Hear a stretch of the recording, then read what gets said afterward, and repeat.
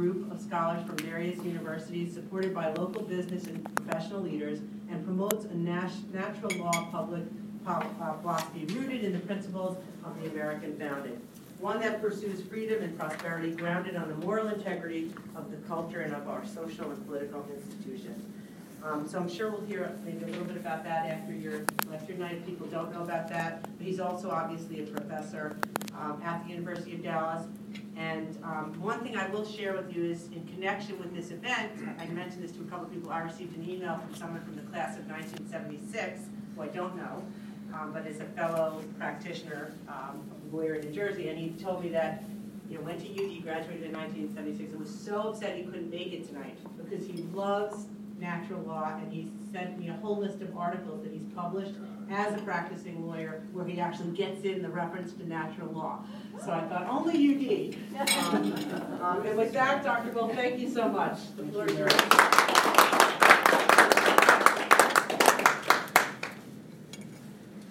Well, what am I going to do tonight?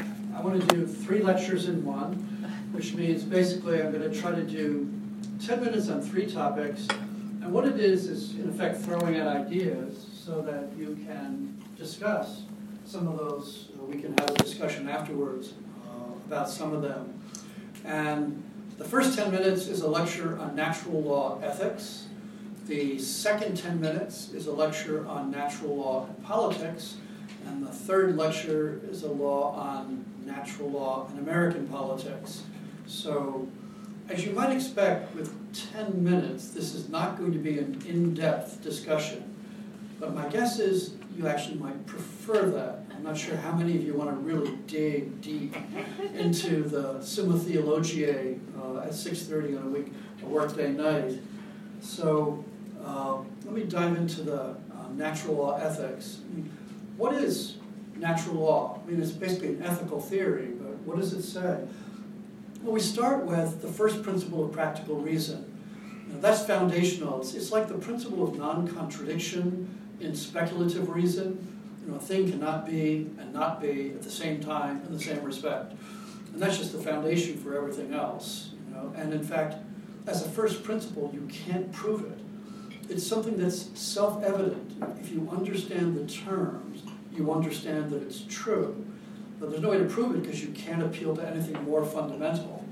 Well, the same thing is true in practical reason with respect to this principle, the first principle of practical reason. And it is that the good is what is to be done and evil is to be avoided.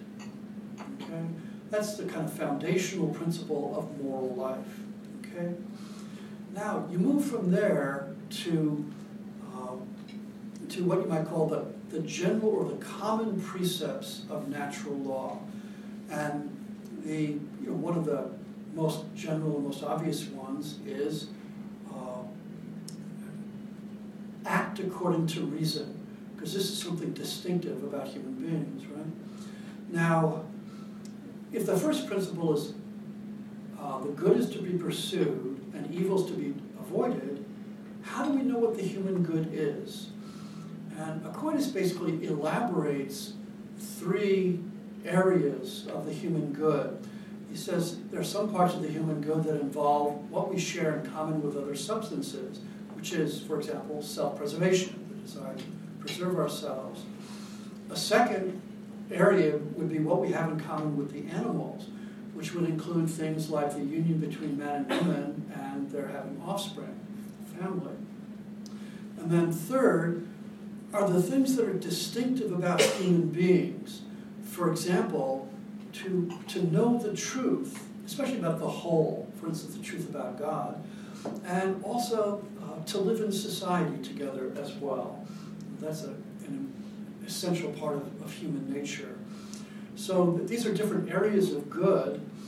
And then we have this principle saying act according to reason.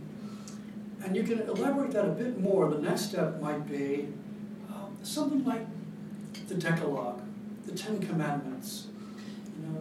One way of viewing the 10 Commandments is to say, it's more or less act reasonably with respect to God, act reasonably with respect to your parents, with respect to human life, with respect to sexuality, with respect to property, with respect to truth-telling. You know, you have these different areas of life, and we should act reasonably in each one of those. In a negative formulation, you're kind of setting the boundaries, you'd come up with things like don't kill, don't commit adultery, don't steal, you know, don't bear false witness, and so forth. So these are still common precepts, and Aquinas makes a pretty strong claim. He says that these common precepts are known by all, and they hold universally. It's a very strong statement. He does undercut it a little bit when he says, well, it's true we all know, for example, we shouldn't murder. It's not always clear what murder is. You know, so for instance, in some primitive societies, murder would be, don't kill somebody in your own tribe, right? But, you know, it took some development to understand that it wasn't just people in your own tribe you shouldn't kill, right? So these principles of the Decalogue, the Ten Commandments, are these broad common precepts of the law. Then you move from there down to what you might call secondary precepts. As you start applying these to more particular circumstances. And at that level, you get a shift. Not all of these principles are known to everybody. Some of them are known, Aquinas says, only to the wise. And they also don't hold all the time. It's not as if they hold 100%. So for example, don't steal, it's a general principle, that holds pretty universally, okay? Where there's legitimate property rights, you shouldn't take somebody else's property. But you can move down there to a more particular principle. That principle might be, well, return borrowed goods. Okay? We should return borrowed goods. That's an aspect of respecting property rights. On the other hand, is it true that we should always return borrowed goods? You know, if the guy comes to the door, you know, you borrowed his shotgun last month to go hunting. He comes to the door muttering imprecations about his unfaithful wife and his best friend. And he says, I want my shotgun back. Under those circumstances, should you return borrowed goods? And the answer is no, don't return the borrowed goods in that case, okay? Because there's a different set of circumstances where you'd in a way be cooperating in an immoral act, you know, the act of murder. So as you get down to more details, more detailed circumstances, you know, the principles don't hold as consistently, and they're not always known as well either. You know, that it takes more to know, and as you get down to more detail, it takes people who know the circumstances more, and some people do, some people don't, so there's variation in knowledge. So, and at this point, you have to emphasize especially that in Aquinas, natural law is not a standalone theory unrelated to the rest of what he talks about. And in particular, it's important to recognize the connection between natural law and his whole theory of virtues, you know, which is a really central element of his moral thinking. This is something, by the way, very well developed by the current provost at University of Dallas, Jonathan Sanford, who's really a top-notch virtue ethicist. So morality is not just a question of knowing things, you know, that you have this natural law and you know that these are other principles and so forth. I mean, it's important that you know the principles, but it's not just your intellect that has to be focused on the good. It's your will that has to be focused as well. Because I mean, one problem here is that, you know, Aristotle says man is a rational animal. I like to say man is a rationalizing animal. You know, because human beings are so good at rationalizing, which means what they're doing is they have a will that's focused on something, and then they kind of bring their intellect into line with what they want. And that's dangerous, you know, because sometimes if their will is not properly oriented, what they want isn't so good, and when they rationalize, it leads away from reason. So it's one of the really important aspects of Aquinas' moral thinking is the importance of the fact that the will has to be properly oriented. It's not just a question of abstract knowledge, but of the right orientation of the will as well. So those are some examples of Aquinas on natural law. And for those of you who stayed up late last night, trucking your way through Aquinas' treatise on law, I'd certainly be happy to discuss it, in more detail or further with you. But at this point, let me move on to the second topic, which is natural law and politics. Let's suppose that you agree with Aquinas' natural law ethics, this theory of natural law together with the virtues. What would be the implications of that for politics? Well, here, Aquinas starts off very much the Aristotelian.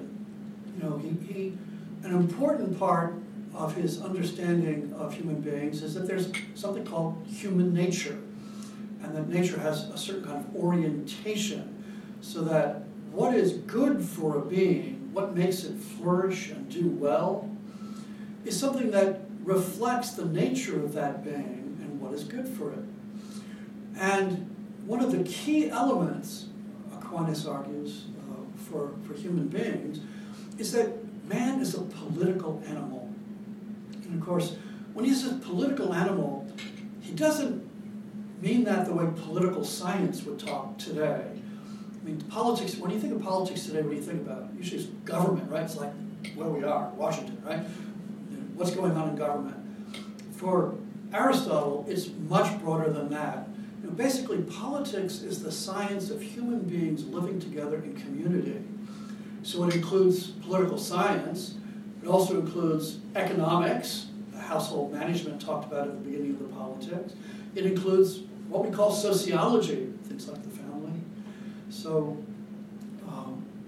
it's really important for Aquinas that we human beings are only able to achieve our good in conjunction with other human beings. And again, he follows Aristotle in talking about the fact that, well, we begin in fairly limited communities. We never actually begin in the state of nature, like Locke's state of nature. Locke imagines a state of nature where you got these adults that apparently have just come out of nowhere, and they're there as individuals, isolated individuals. And Aristotle would say, are you kidding? Are we talking about human beings here? We all come out of the fundamental community, which is the family. We couldn't exist without that fundamental community. So you start with that level, then you get collections of families, it grows, you get villages. And throughout these early stages, Aquinas, following Aristotle, says, what these communities are doing, at the beginning especially, is just trying to stay alive, just trying to survive, which is not an easy thing to do. I mean, we take affluence for granted. Just think about human history in the past and the real struggle to survive. And it's only at a certain point in time that the community grows large enough that it has what you might call surplus resources. And the result is that they can afford to do things that are not just for the sake of staying alive. For example, go to UD, right? You guys, spent 4 years at UD, absolutely useless, to your families and other people, and to society, because you were studying. You were studying why? Well, probably for different reasons, a variety of reasons. For some of you, getting a job mattered somewhat. On the other hand, of course, at UD, with the UD core curriculum, above all, it was knowledge. Why?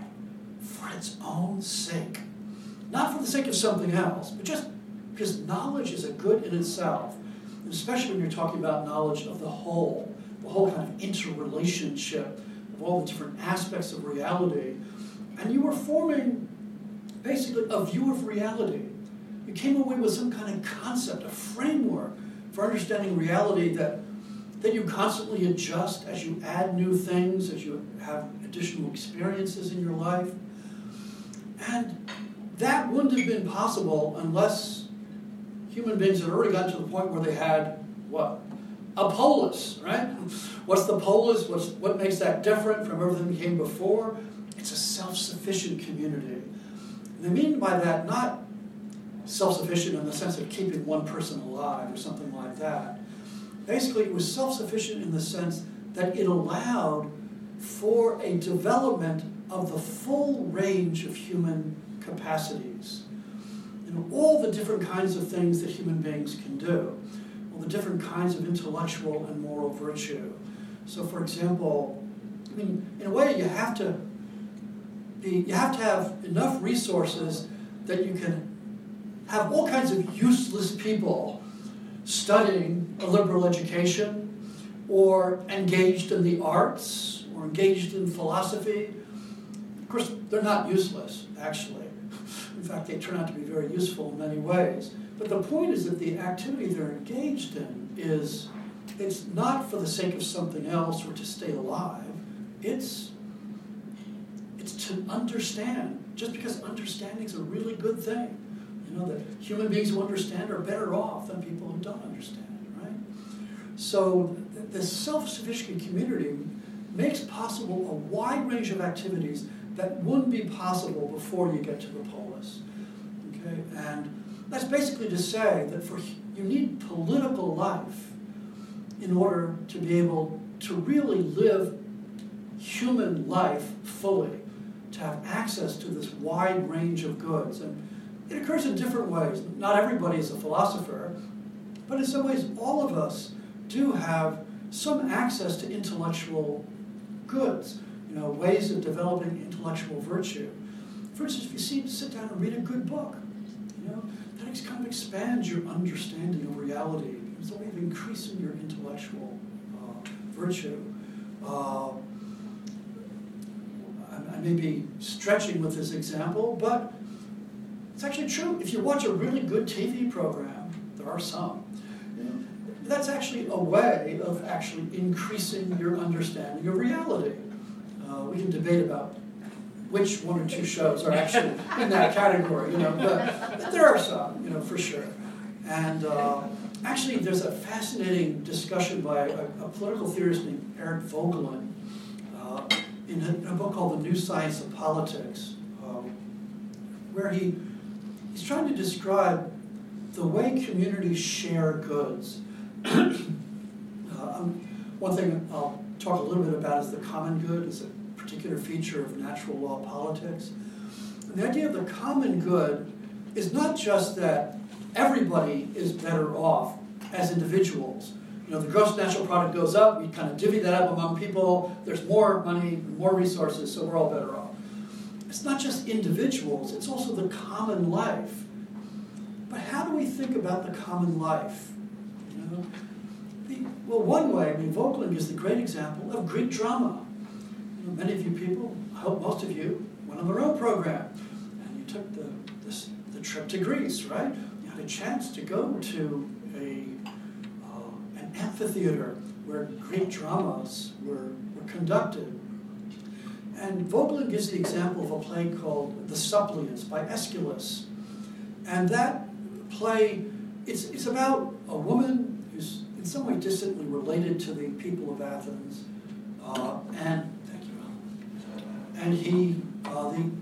She's being chased by the sons of Aegyptus. You know, they want her back. And she kind of throws herself on the mercy of the Athenians and says, I need protection, I'm your kin, you gotta protect me. Well, the leaders in the city have to decide, what does justice demand here? Decay, you know, what is justice here?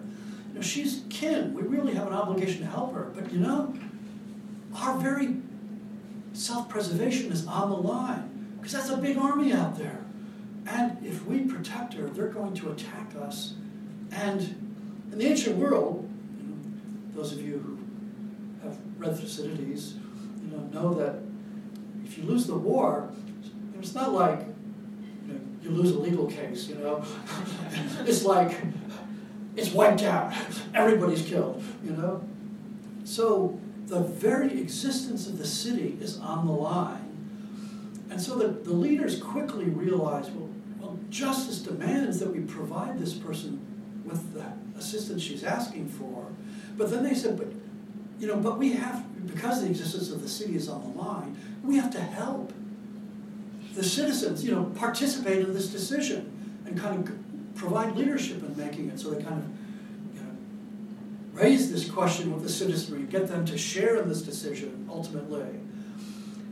What Voegelin says about this is, as this drama is going on in the amphitheater, and the citizens of Athens are sitting in the amphitheater listening to this, what they're all doing is they're sharing in this reflection on what justice is and what it demands. And that's the ultimate in sharing. If there's a pot of money, what you get, I don't get. We're not really sharing it, we're dividing it up. But immaterial things like knowledge or an understanding of moral virtue, that is fully shareable. Because you having more of it doesn't mean I have to have any less. We can all share fully in it. And that's a kind of an example of the common good, that it concerns not just, it certainly includes the good of every single individual in society, but it also includes this question of the quality of the common life, the shared life together, what you might call civic friendship, and what that civic friendship is based on. So that's kind of an introduction to the natural law and politics. And I'll just mention in passing 4 fundamental principles of, I think, natural law principles on political life, which I think will probably be readily familiar to you, but perhaps not in a specifically natural law context. The 4 principles are, first of all, human dignity. Every human being has a dignity because each human being has the capacity to know and to love, something that makes that creature distinctive from other kinds of creatures. And so, of course, people develop those capacities to different extents, but everybody has the capacity, which is a source of dignity for every human being. So that's the foundational principle. And then you move to the common good, that the goal of society is to pursue the good of all the individuals in society, that nobody is outside the concern of the common good. Now, there are times actually when people may join in a sacrifice for the common good. Sometimes the common good demands that you defend the country, and some people actually get killed defending the country, and that's necessary. It doesn't mean their good was any less important. In fact, in some ways, it's a certain kind of good that's achieved when you give your life for your own country. It's actually a real noble form of living, as you know from studying Iliad, Odyssey, and many other things. So the common good is a second principle that's very important. Third one, maybe an extension of the common good, you might call it solidarity. And this is kind of the virtue that orients everybody toward the common good. And it's a practical matter. Frankly, one problem in practical political life is that often we view political life as a question of pursuing our own interests. And that's the antithesis of the common good. If we go into political life to pursue our interests or the interests of people like us or the people we're united with, and are willing to put other people outside the bounds of what the common good pursues, that's a problem. I'll give you one concrete example.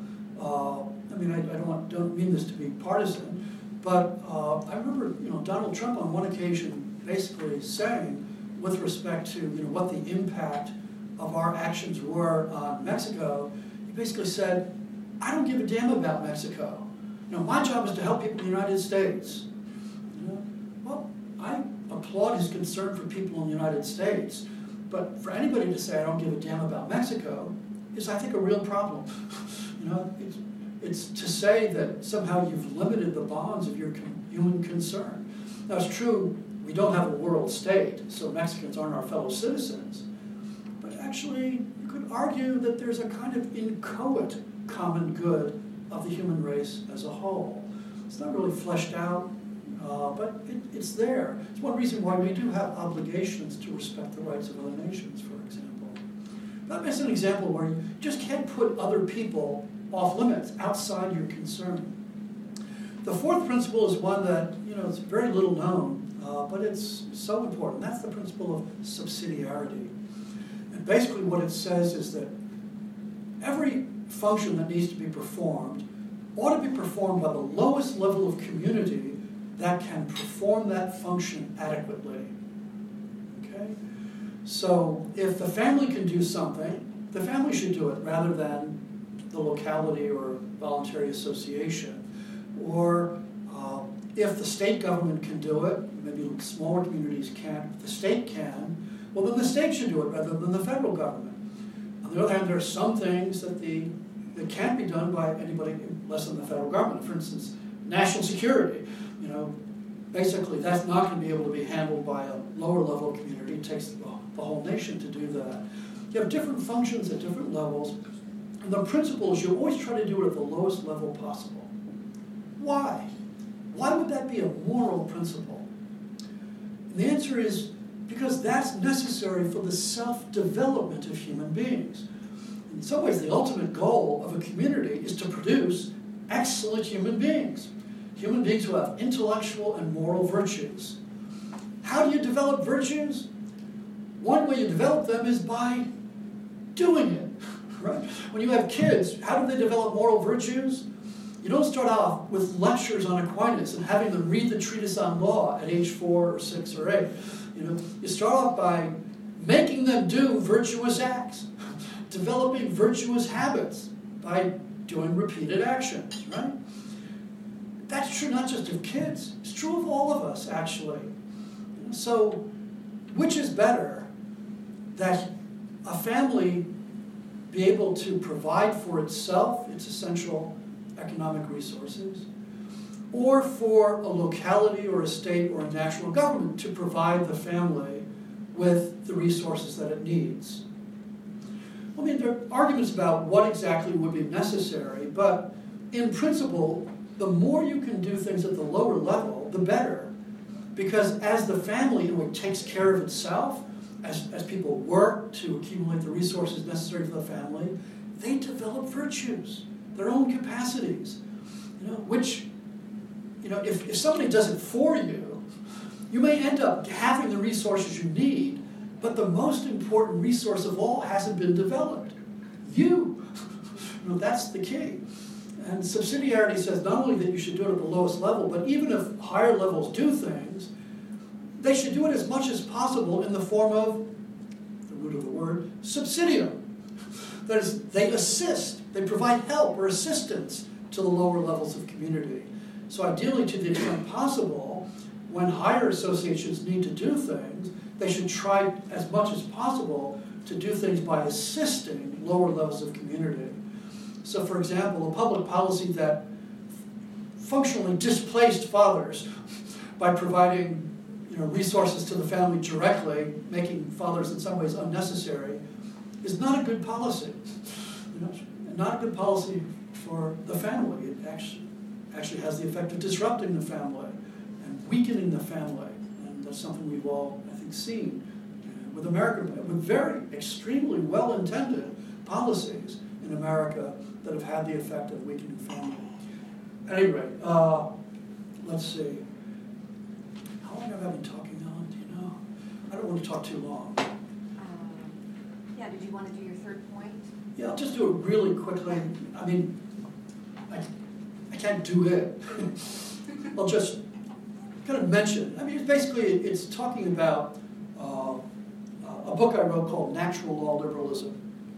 What is the impact or the relationship of natural law to American society, which is, classic liberal society. When you think of liberalism, liberalism is a kind of family of political theories that goes back to the 17th century. I think especially of Locke and Montesquieu and John Stuart Mill, people like that. Actually, there are different kinds of liberalism. They're not all identical. They're not all the same. And there's some really interesting questions, including current controversies, about how good liberalism is, and especially whether people are oriented toward natural law or similarly, Catholic social thought, how they should feel about liberalism. There's one very interesting book that was just written called Why Liberalism Failed by Patrick Deneen of the University of Notre Dame. Patrick will be speaking at University of Dallas 3 weeks from tomorrow. So we'll have him in. And basically his argument is, a lot of you conservatives think that the problem today is that liberalism has gone off the rails. That contemporary liberalism has departed from the principles of the founding. What Patrick says is, no, the problem today is that what we see today is a logical working out of the principles of the founding. It's liberalism that's the problem. The rot was there from the beginning. It just took time to work out the implications. Very interesting book, fundamentally wrong, in my opinion. So, in fact, I'm going to we're going to have two people responding to Patrick at UD. Myself, who will criticize him, and Gladden Papin in our department, who will be on his side. He's another one who doesn't have any great fondness for liberalism. So basically what I did is I wrote a book called Natural Law Liberalism that spends the first half bashing contemporary liberalism. And it goes through all the usual suspects. It's John Rawls and Ronald Dworkin and Stephen Macedo and Amy Gutman and these kind of liberal scholars who, in some ways, are the intellectual foundation for a lot of things that I think probably most of us don't like. Broad abortion rights, gay marriage, statism, a variety of things that we associate with contemporary liberalism. And so I give a critique of those, and then having, I hope, demolished them, or at least sufficiently criticized them, I'm going to move on to the question, okay, well, what would be an alternative approach? If we don't want Rawls and Macedo, contemporary liberals, what is it that we would want? And I make an argument, that traditionally it was thought that natural law and liberalism were really incompatible and irreconcilable. Think about the early liberals, people like Locke, for example. What did they think of natural law in the more traditional sense, Thomistic natural law? Well, that's actually a tough question. Tom West thinks there's not a dime's difference between Thomas Aquinas and John Locke, which I find amazing. But Tom's a smart guy. He's written some interesting books on the subject. He says, first it's on the family. Aquinas and Locke are very much alike. Locke basically says there's an absolute obligation of the parents to stay together for as long as there are kids. When the kids are adults, then they can split. Doesn't sound like Aquinas to me. It sounds very, very different. But it's clear, and this you see especially in the French Revolution, that for early liberals, just think of Voltaire. What was it? Écraser l'enfant, wipe out the infamous thing. It was the church. Christianity was what he was talking about, right? And that was really on notice in the French Revolution, where they tore down the altars at Notre Dame, and they actually they made a kind of goddess of reason in what had formerly been Notre Dame, So, and then on the other side, the major carrier of natural law in the modern world is the Catholic Church. Not the only one, but it's certainly one of the major ones. What did the Catholic Church think about liberalism? Well, go back and dig out some 19th century encyclicals, and the Church was not enthusiastic about liberalism. It was highly critical in a whole series of 19th century encyclicals and into the 20th century as well. Condemning things like separation of church and state and freedom of speech and freedom of opinion. And of course, what we don't, you have to put that in the 19th century European context. Those things meant something different there than they mean today. But at least on the face of it, you look at these, you look at natural law and liberalism, it's like deadly enemies, right? Well, there was one guy who knew they weren't deadly enemies, and that guy was the original natural law liberal, as far as I'm concerned, and that is Alexis de Tocqueville. Tocqueville is wonderful because he sees that the hostility between the liberalism and the church especially was a result of accidental historical circumstances. It's because the old church, the ancien regime, that there was this kind of interweaving of the higher authorities of the church and the state, the monarchy. And so when the monarchy fell, the church came with it. And he says, that's a historical accident. That was a mistake, getting so entwined with worldly institutions. Because he says, the church doesn't need that. You know, what does the church rest on? It rests on something in the human heart. In every human heart, there is a certain desire for immortality. That's why human beings are fundamentally religious animals. You know, you just don't find many societies where religion isn't prominent, you know, where it isn't a very important part of life. There's a reason for that. It's because we all are going to face death someday. And that's quite a confrontation. I mean, thinking about what's on the other side is a pretty important thing. And Tocqueville thought that's a solid anchor of the human heart for religion. It doesn't need to be supported by public authorities. So Tocqueville argued that, in fact, America had done an unusually good job of combining natural law and liberalism. It had a lot of political freedom, much more than other parts of the world.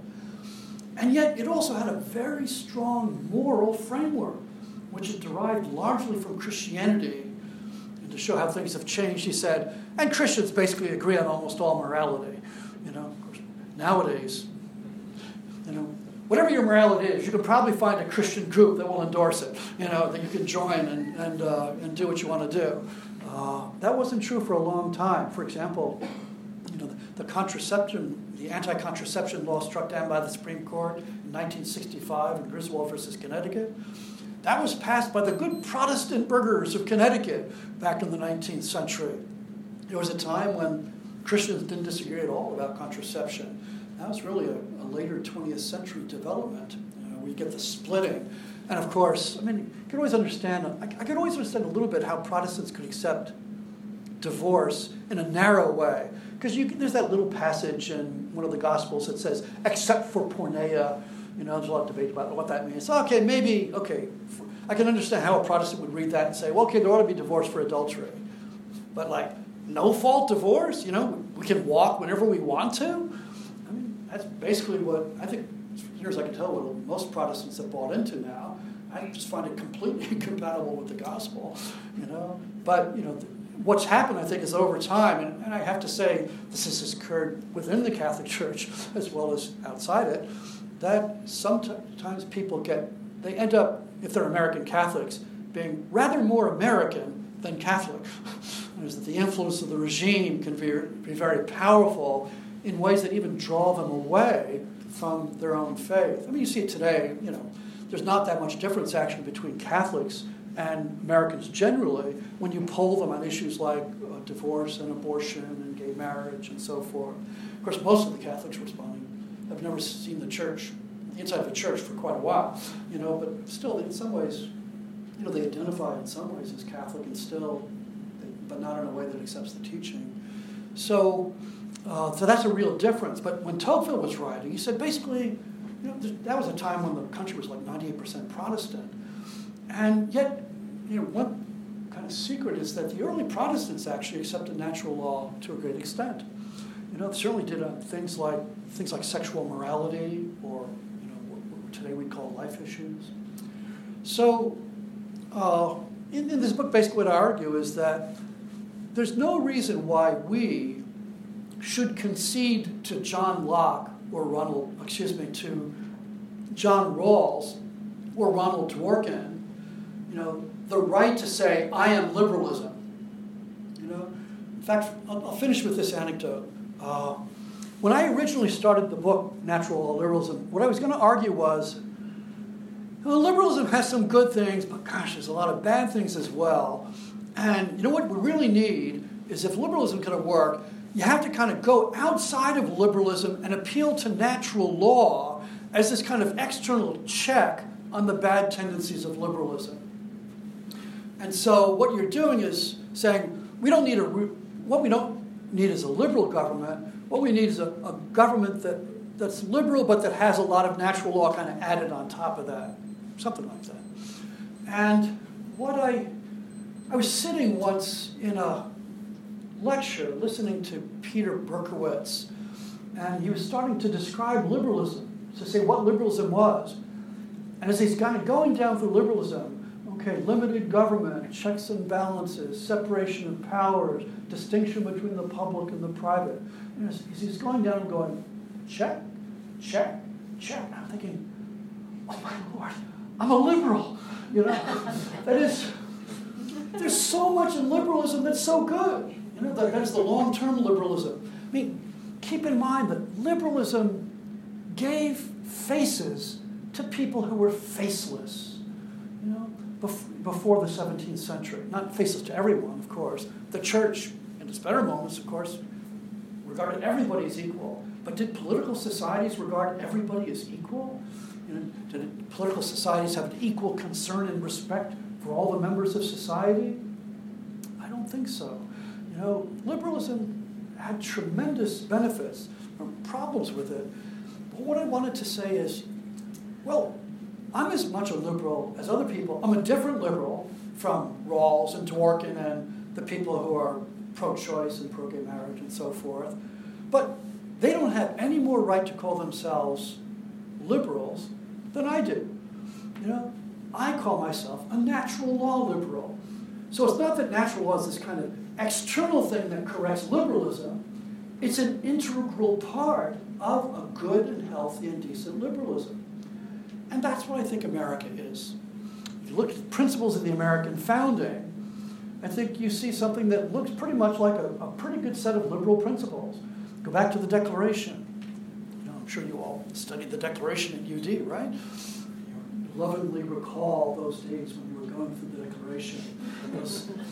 We hold these truths to be self-evident, that all men are created equal, that they're endowed by their Creator with certain inalienable rights. Among these rights are life, liberty, and pursuit of happiness. That governments are instituted among men to secure these rights, deriving their just powers from the consent of the governed.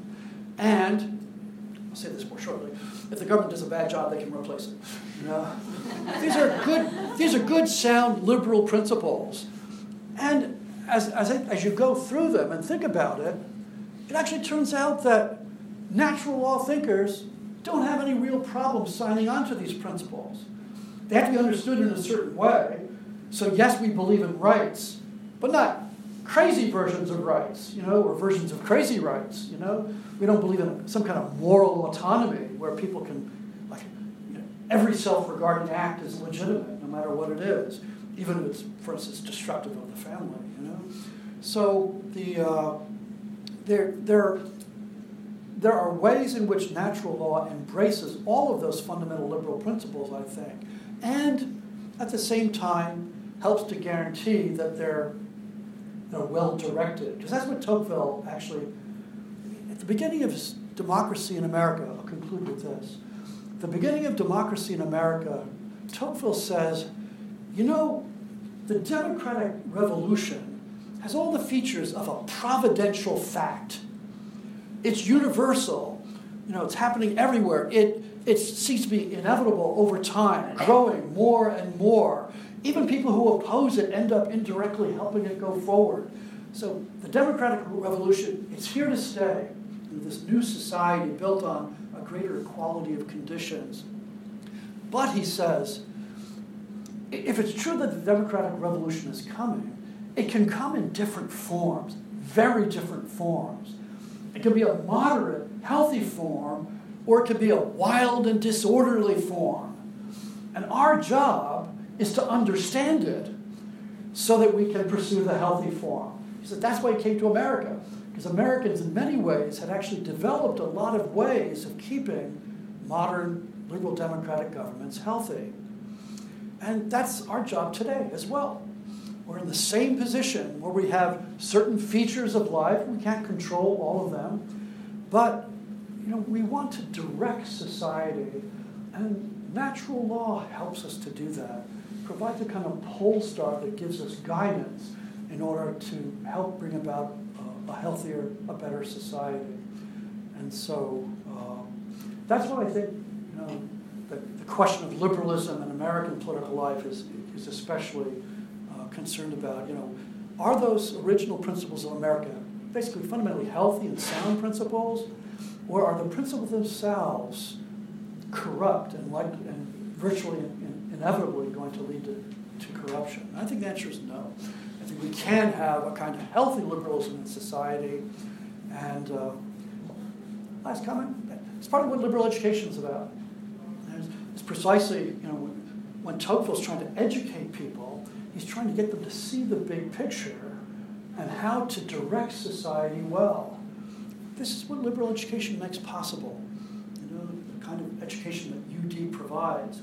So I like to tell UD students that they have quite a responsibility, because few people have as good an education as a person gets at UD. If that's the case, then with that power, knowledge is power, comes responsibility as well. Okay. Thank you.